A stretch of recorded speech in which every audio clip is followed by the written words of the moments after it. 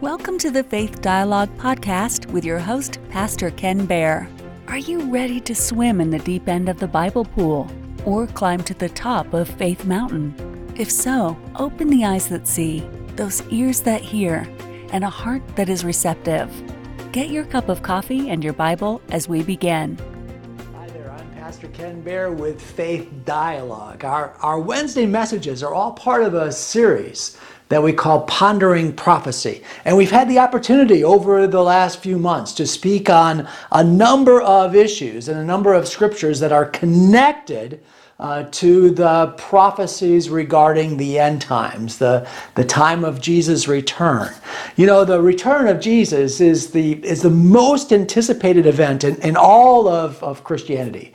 And today we see many of the signs of Jesus' return, including, and probably number one, the regathering of the people of Israel. You know, also, we can look at the rise of deception and immorality, and we see that the time is right for Jesus to return for his bride, the church. And after that, we have the beginning of what's known as the days of Jacob's trouble, the final 70th week. What we call the 7 years of the tribulation. And it's a period of judgment, but it's also a period of revival. Recently, just a few weeks ago, we assembled the top 12 questions that people have on Bible prophecy, and we covered them all.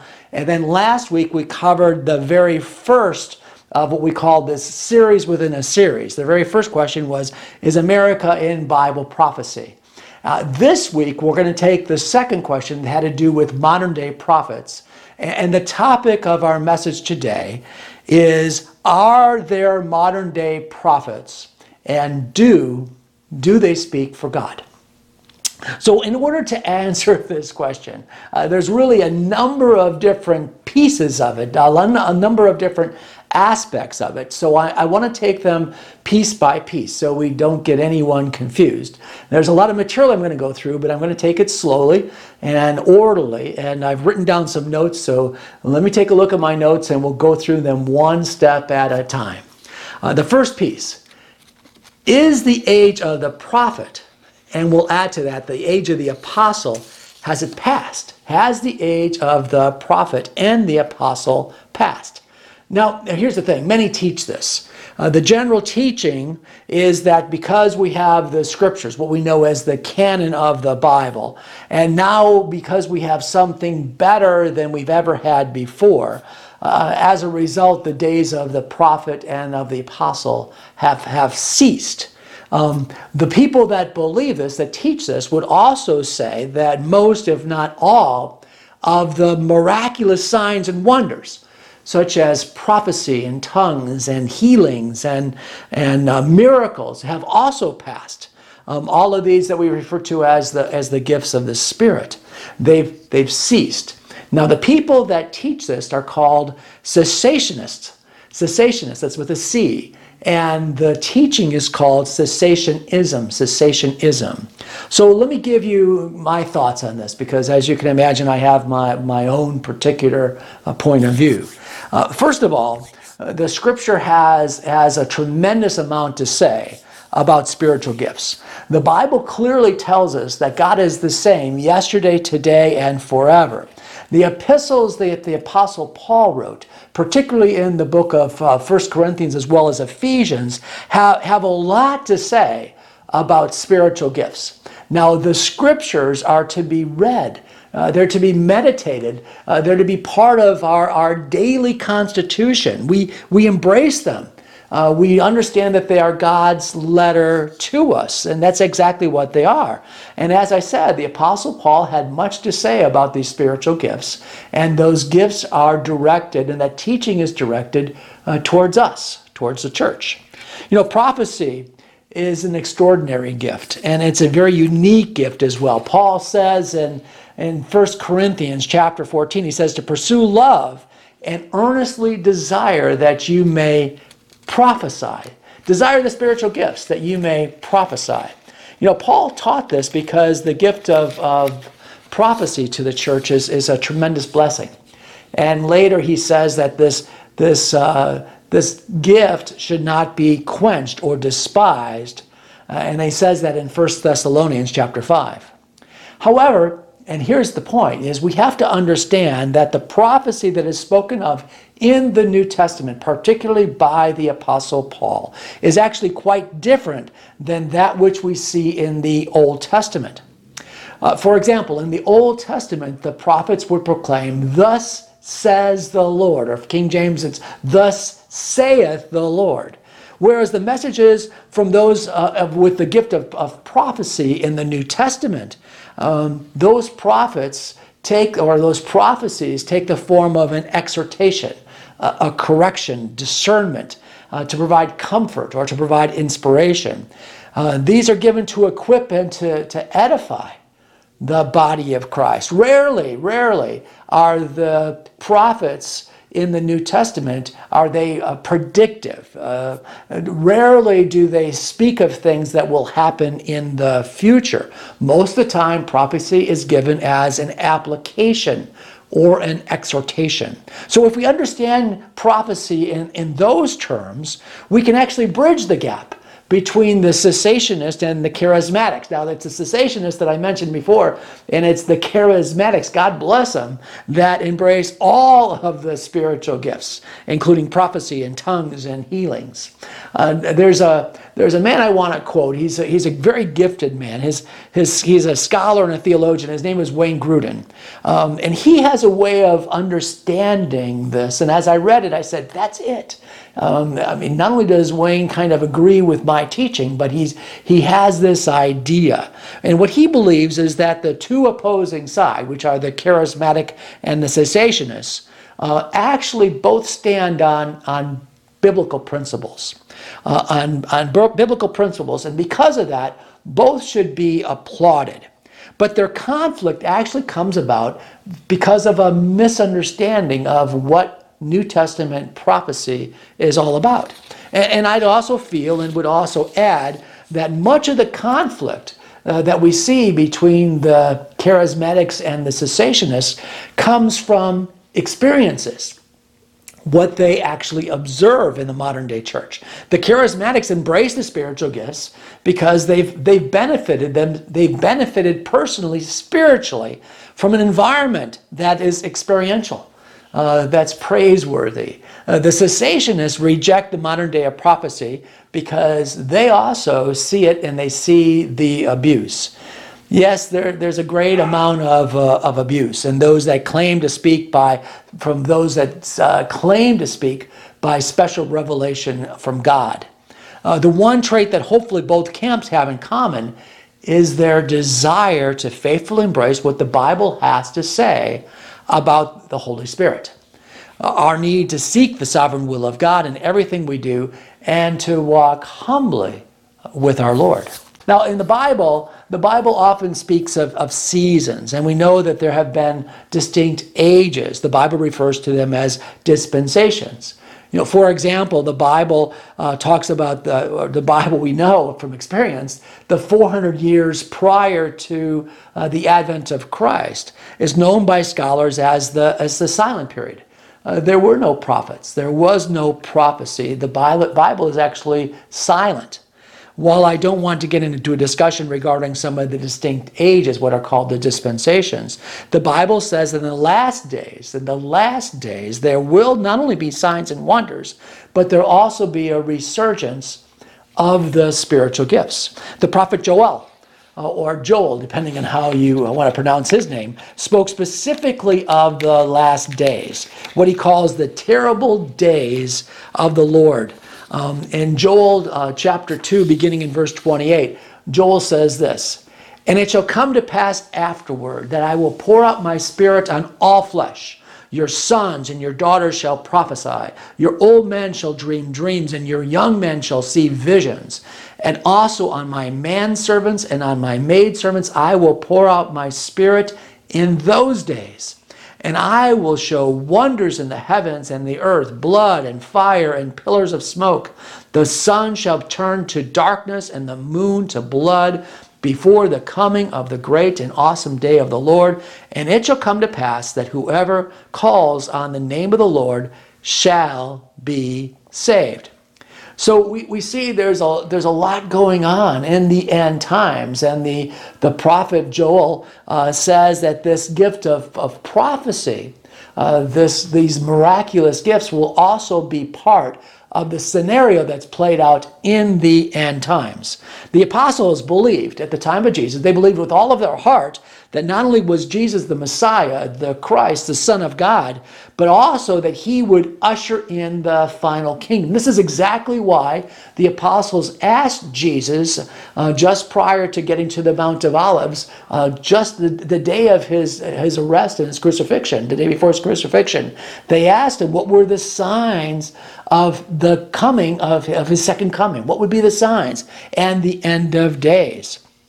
Now, when the day of Pentecost came, and the fire and the power of the Holy Spirit baptized the apostles. The apostle Peter came out from the upper room, and the apostle came out to speak to those that were assembled, that had heard the sound, the rushing wind, as well as heard all of these 120 plus the 12 apostles start to speak in unknown tongues.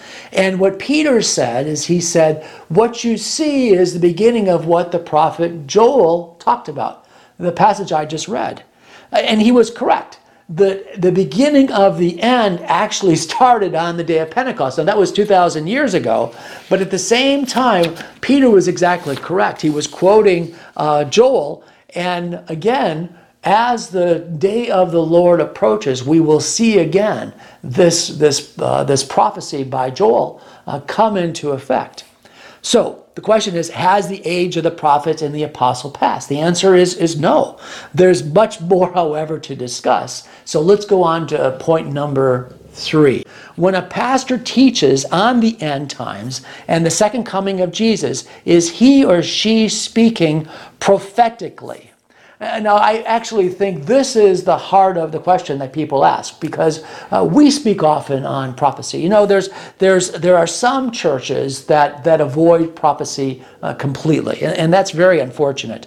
And other churches speak to it very, very often, including myself. I like to use it emphatically because it provides a tremendous blessing. And I see again that we can look at the signs of the times and see that the Lord's return is very near.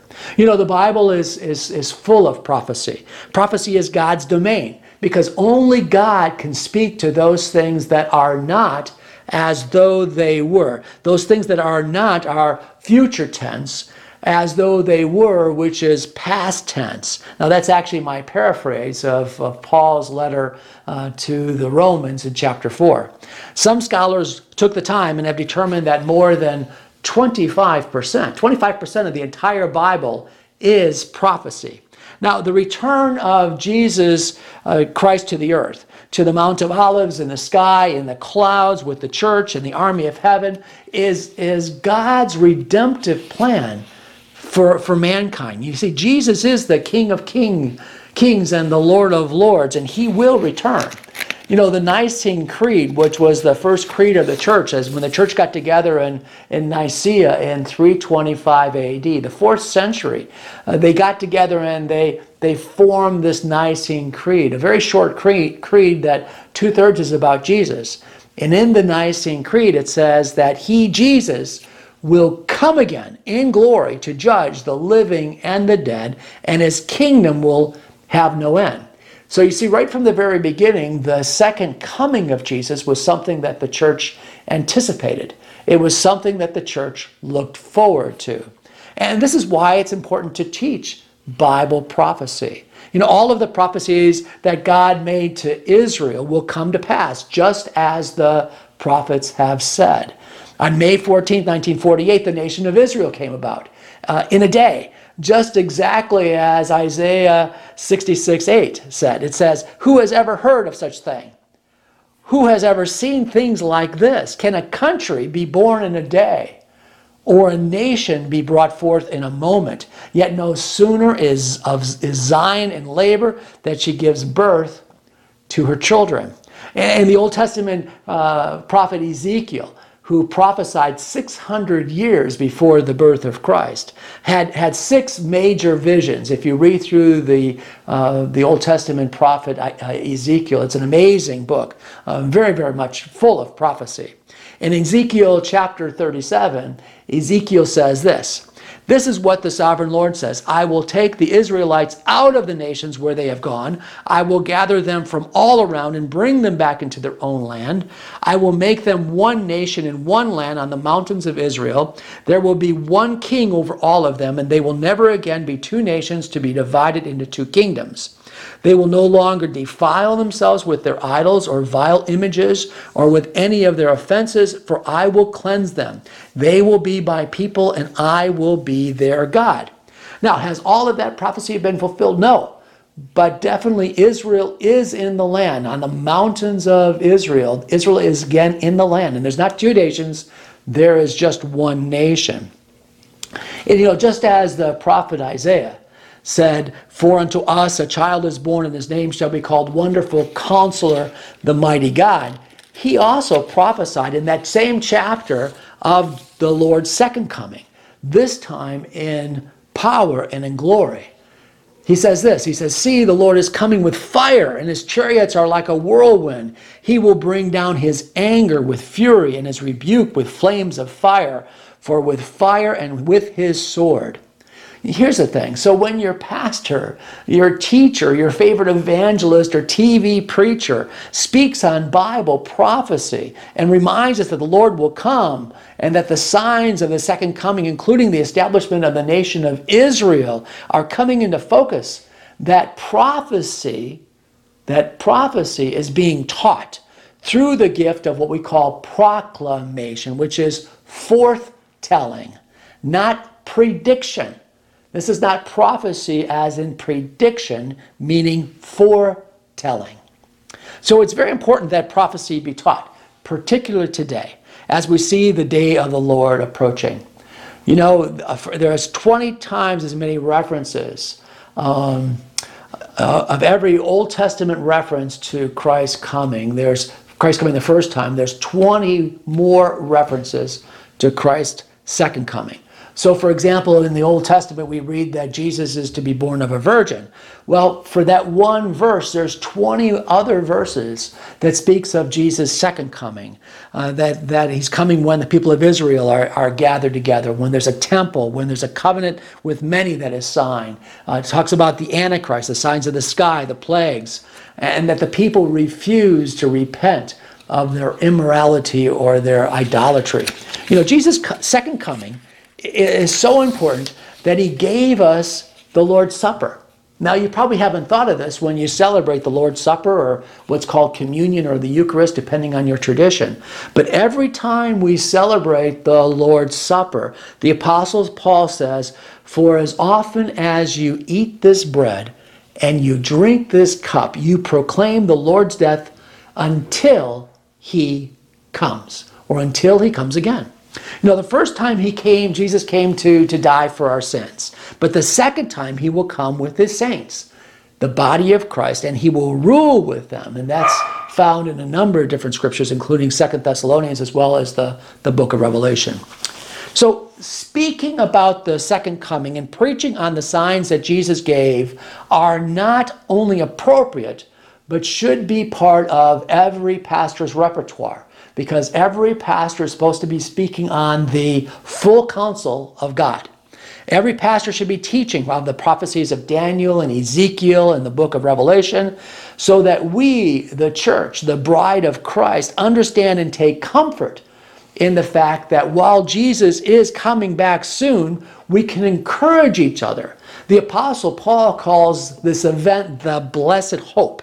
Because in 1 Thessalonians, the Apostle Paul explains to us that God has not appointed us, that is the church, the bride of Christ, to suffer wrath, but to obtain salvation through our Lord Jesus Christ. Okay, on to point number 4. Four issues regarding prophecy in this modern times. Number 4, what are we to think? Let me put it this way. What are we to think every time we hear a very specific prophecy by a modern day prophet that does not come to pass? And what happens when we hear something that ends up being completely false? Well, there's definitely some that have abused the use and the purpose of prophecy today. And I want to repeat what I just said before, that the New Testament gift of prophecy is more of an exhortation, a correction, a teaching, an inspiration. And I said that rarely are the New Testament prophets to be giving predictive prophecy. Modern day prophets, and I'll use that term just because I'm trying to make sure we know what we're talking about. I don't use it as a pejorative nor authoritatively.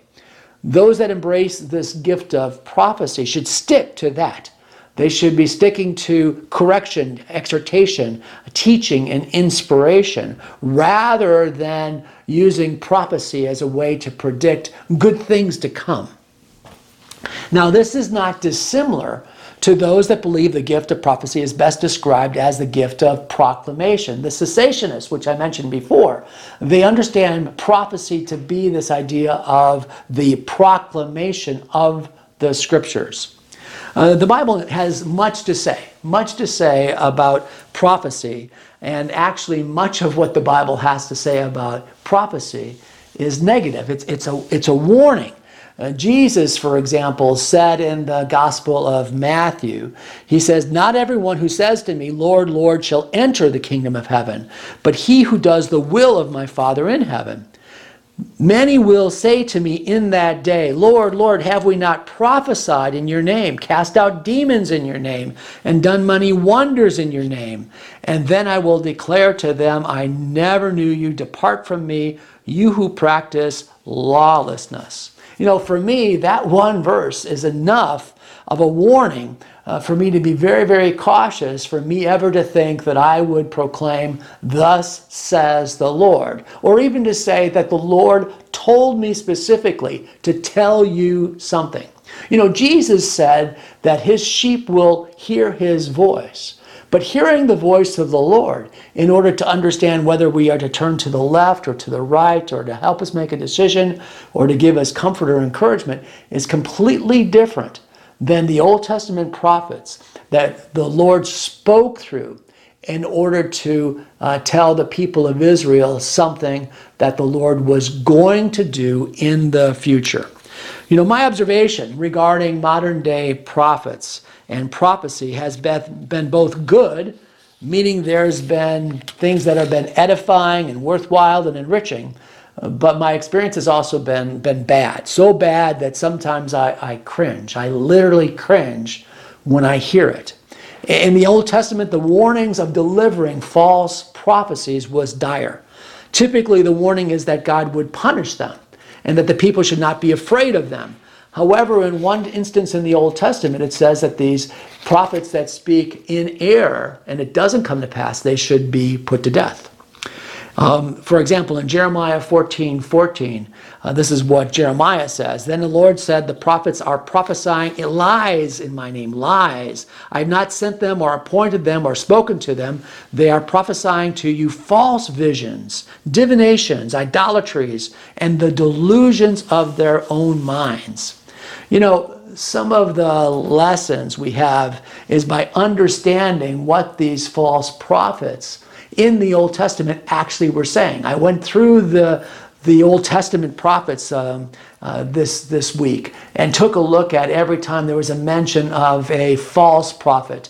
And what I found is often what these false prophets were telling the people was they were giving them false hope.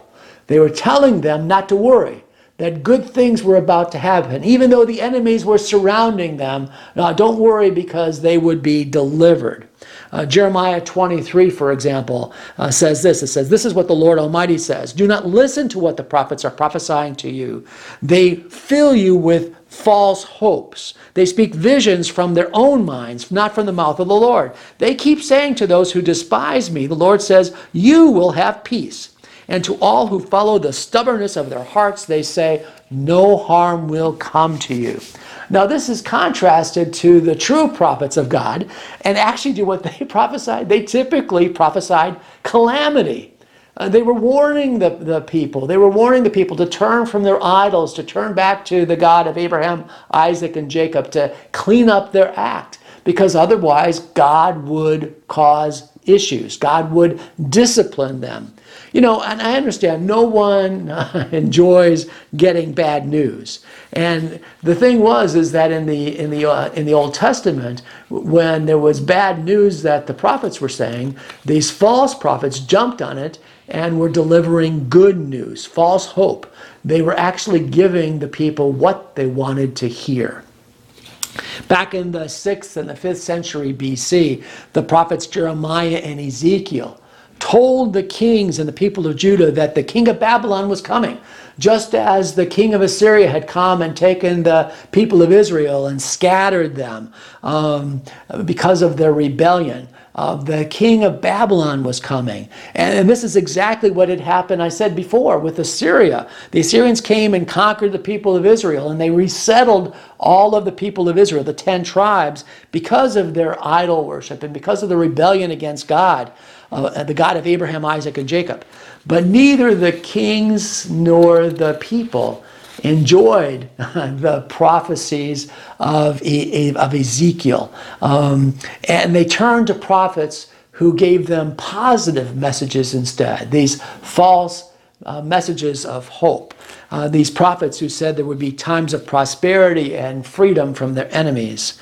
However, their prophecies, these false prophecies, were false. The Babylon king Nebuchadnezzar II conquered Jerusalem in 597 BC, just as Ezekiel had said and Jeremiah had said. The siege is described in 2 Kings chapter 24 in the Old Testament.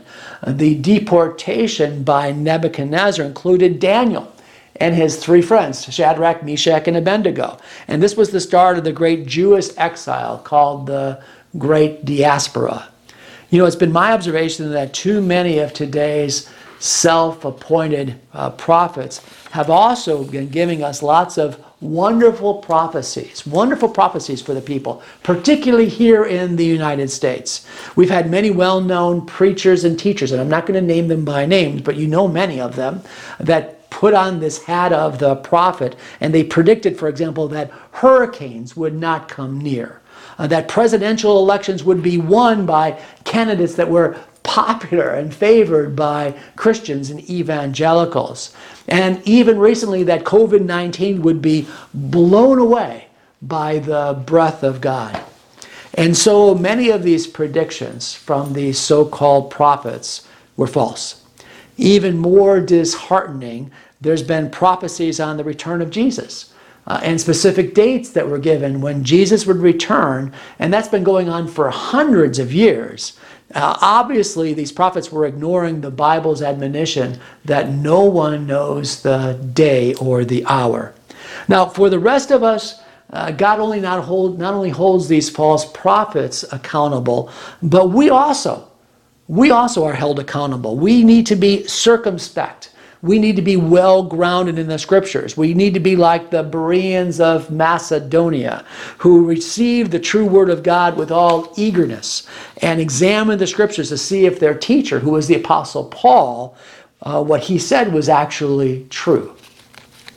Now, finally, and I'll wrap up with this, there's a special consideration I want to talk about when we talk about false prophets, because there is coming at the very end of time one that is called the false prophet. In the book of Revelation, there's an important mention of an individual, again, that is called the false prophet. It is the false prophet who actually has the ability to do signs and wonders. We often hear of the Antichrist, who's called the beast, but in the book of Revelation, there's another beast that's mentioned, and this beast is actually the false prophet. We're introduced to him in chapter 16 of the book of Revelation, but in chapter 19, we see his ultimate fate, and I thought I'd read that to you just because it's interesting. Chapter 19 says, "And I saw the beast, the kings of the earth and their armies gathered together to make war against him," that's Jesus, "who sat on the horse, and against his army. Then that beast was captured, and with him the false prophet, who worked signs in his presence by which he deceived those who received the mark of the beast and those who worshipped his image. These two, that's the beast and the false prophet, were cast alive into the lake of fire, burning with brimstone. Notice how it mentions these two, the Antichrist and the false prophet. Now, the Antichrist is the political leader. He's the king, the ultimate king that gathers the nations to fight against the Lord of all things. But it's the false prophet who's the religious leader, who leads the ultimate false religion. He's the one that deceives those that dwell upon the earth to worship the image of the beast and to receive his mark, also called the mark of the beast. Now, as I mentioned, we actually see this individual, this false prophet, in Revelation 13, along with events that occur about halfway through, about 42 months, into the 7 years of what we know as the tribulation. So we will look at the false prophet again in one of our teachings, but for now, please understand that the false prophet is not present today. There's no prophecies going on by a false prophet, the false prophet. This false prophet won't be present until about midway through the tribulation, probably a good 3.5, 4 years from now. So here's my final comments on this topic, this idea of modern day prophets and do they speak for God. Here's my final word. Be careful not to despise prophecy, and that's biblical. You may want to give it a quick amen, but not necessarily go and sell your house or move your savings from corporate stock to gold as some people have. However, the Bible has much to say about the end times. And often as a reminder, a sermon, a teaching about the end times, or what the Bible actually says about the soon coming King, is very beneficial to your spiritual walk and to my spiritual walk. Remember, the Apostle Paul calls the coming of the Lord as our blessed hope. Let's pray. Father God, we want to thank you, Lord, for this teaching today. We thank you. You've been listening to Faith Dialogue with Pastor Ken Baer, recorded live at Celebrate Seniors, a ministry of Faith Dialogue. You can listen to or watch all of the recordings at Faith Dialogue by going to www.faithdialogue.org.